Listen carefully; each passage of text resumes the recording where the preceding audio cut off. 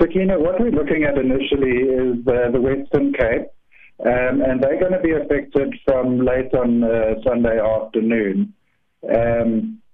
We're expecting snow relatively quickly after the front makes landfall. All the high peaks across the Western Cape are going to be affected, right away from some fairly coastal peaks like the Hottentot Holland Mountains, right up into the Hex River Mountains and the Cederberg. Certainly the Matroosberg Peak, we're looking at 25 to 30 centimeters of snow on the top there. Well, you're talking about the peaks there, Rob. So is that where it's going to stay, or can we expect snow elsewhere across the country?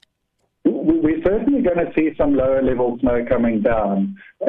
We've got a freezing level coming down to about 1,300 meters, which for the Western Cape is relatively low.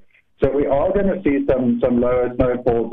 It's incredibly difficult to predict, but certainly around the Ceres area, we're looking at some low-level snow there, possibly in the Worcester area, the Douans, places like that. But this snowfall is not going to be confined to the Western Cape. We're also looking at snow in the Northern Cape. So the Sutherland area in particular, there's going to be low-level snow in that area. And then following through into Monday, we're also looking at the Eastern Cape getting quite a lot of snow.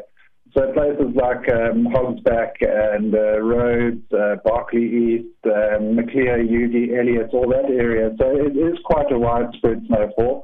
And we might even see some going into KZN. That's not 100% confirmed yet. It's a little bit far away for us to give that an accurate prediction. And just a final one, Rob. How long will we have to endure this cold front for? Well, the cold front arrives on Sunday. It's going to exit the country around Tuesday. But what I can tell you is behind it, there are going to be some incredibly cold temperatures.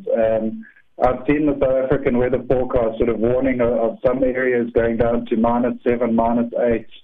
And there's even a risk of black frost that's been mentioned by the South African Weather Service, which is not common in South Africa. So I think although the front is exiting the country on Tuesday, I think there's still going to be the cold weather hanging around for a good 4 to 5 days after that.